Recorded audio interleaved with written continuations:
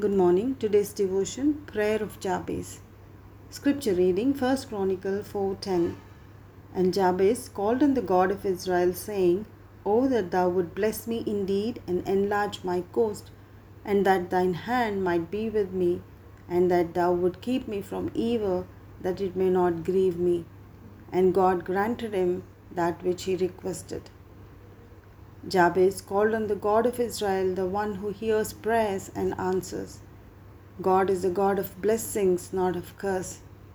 Jabez knew his life would change if God blesses him. He prayed, "Oh, that thou would bless me indeed." What faith! King David too prayed and said, "If you bless me, I will be blessed." These men of faith knew the source of their blessing was God. Let us seek God's blessings.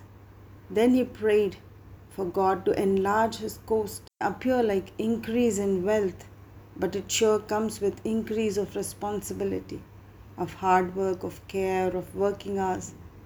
Jabez was ready to work hard for the good of his family. He was willing to lay himself down. God saw the commitment he had. God knew that Jabez understood what he was praying. He was capable of receiving and taking care of all that God would entrust him with. Jabez did not stop there. He knew he needs God's help and guidance to carry on with such huge responsibility. So he asks for God's hand to be upon him. Wow, how pleased God must have been. Jabez goes on to pray for protection from evil. Isn't this what Lord Jesus taught his disciples in the Lord's Prayer? Deliver us from evil. Evil is all around us. We cannot change things, but we can surely be kept from evil. Evil can cause us pain, loss, sorrow. No one can even imagine how much grief evil can bring in one's life.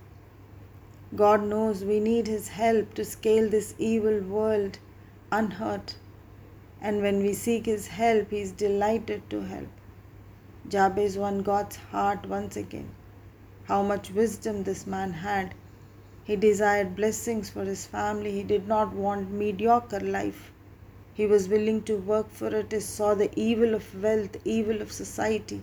He understood he needs God's hand to be with him, to bless, protect, and keep him, so he would live a blessed life.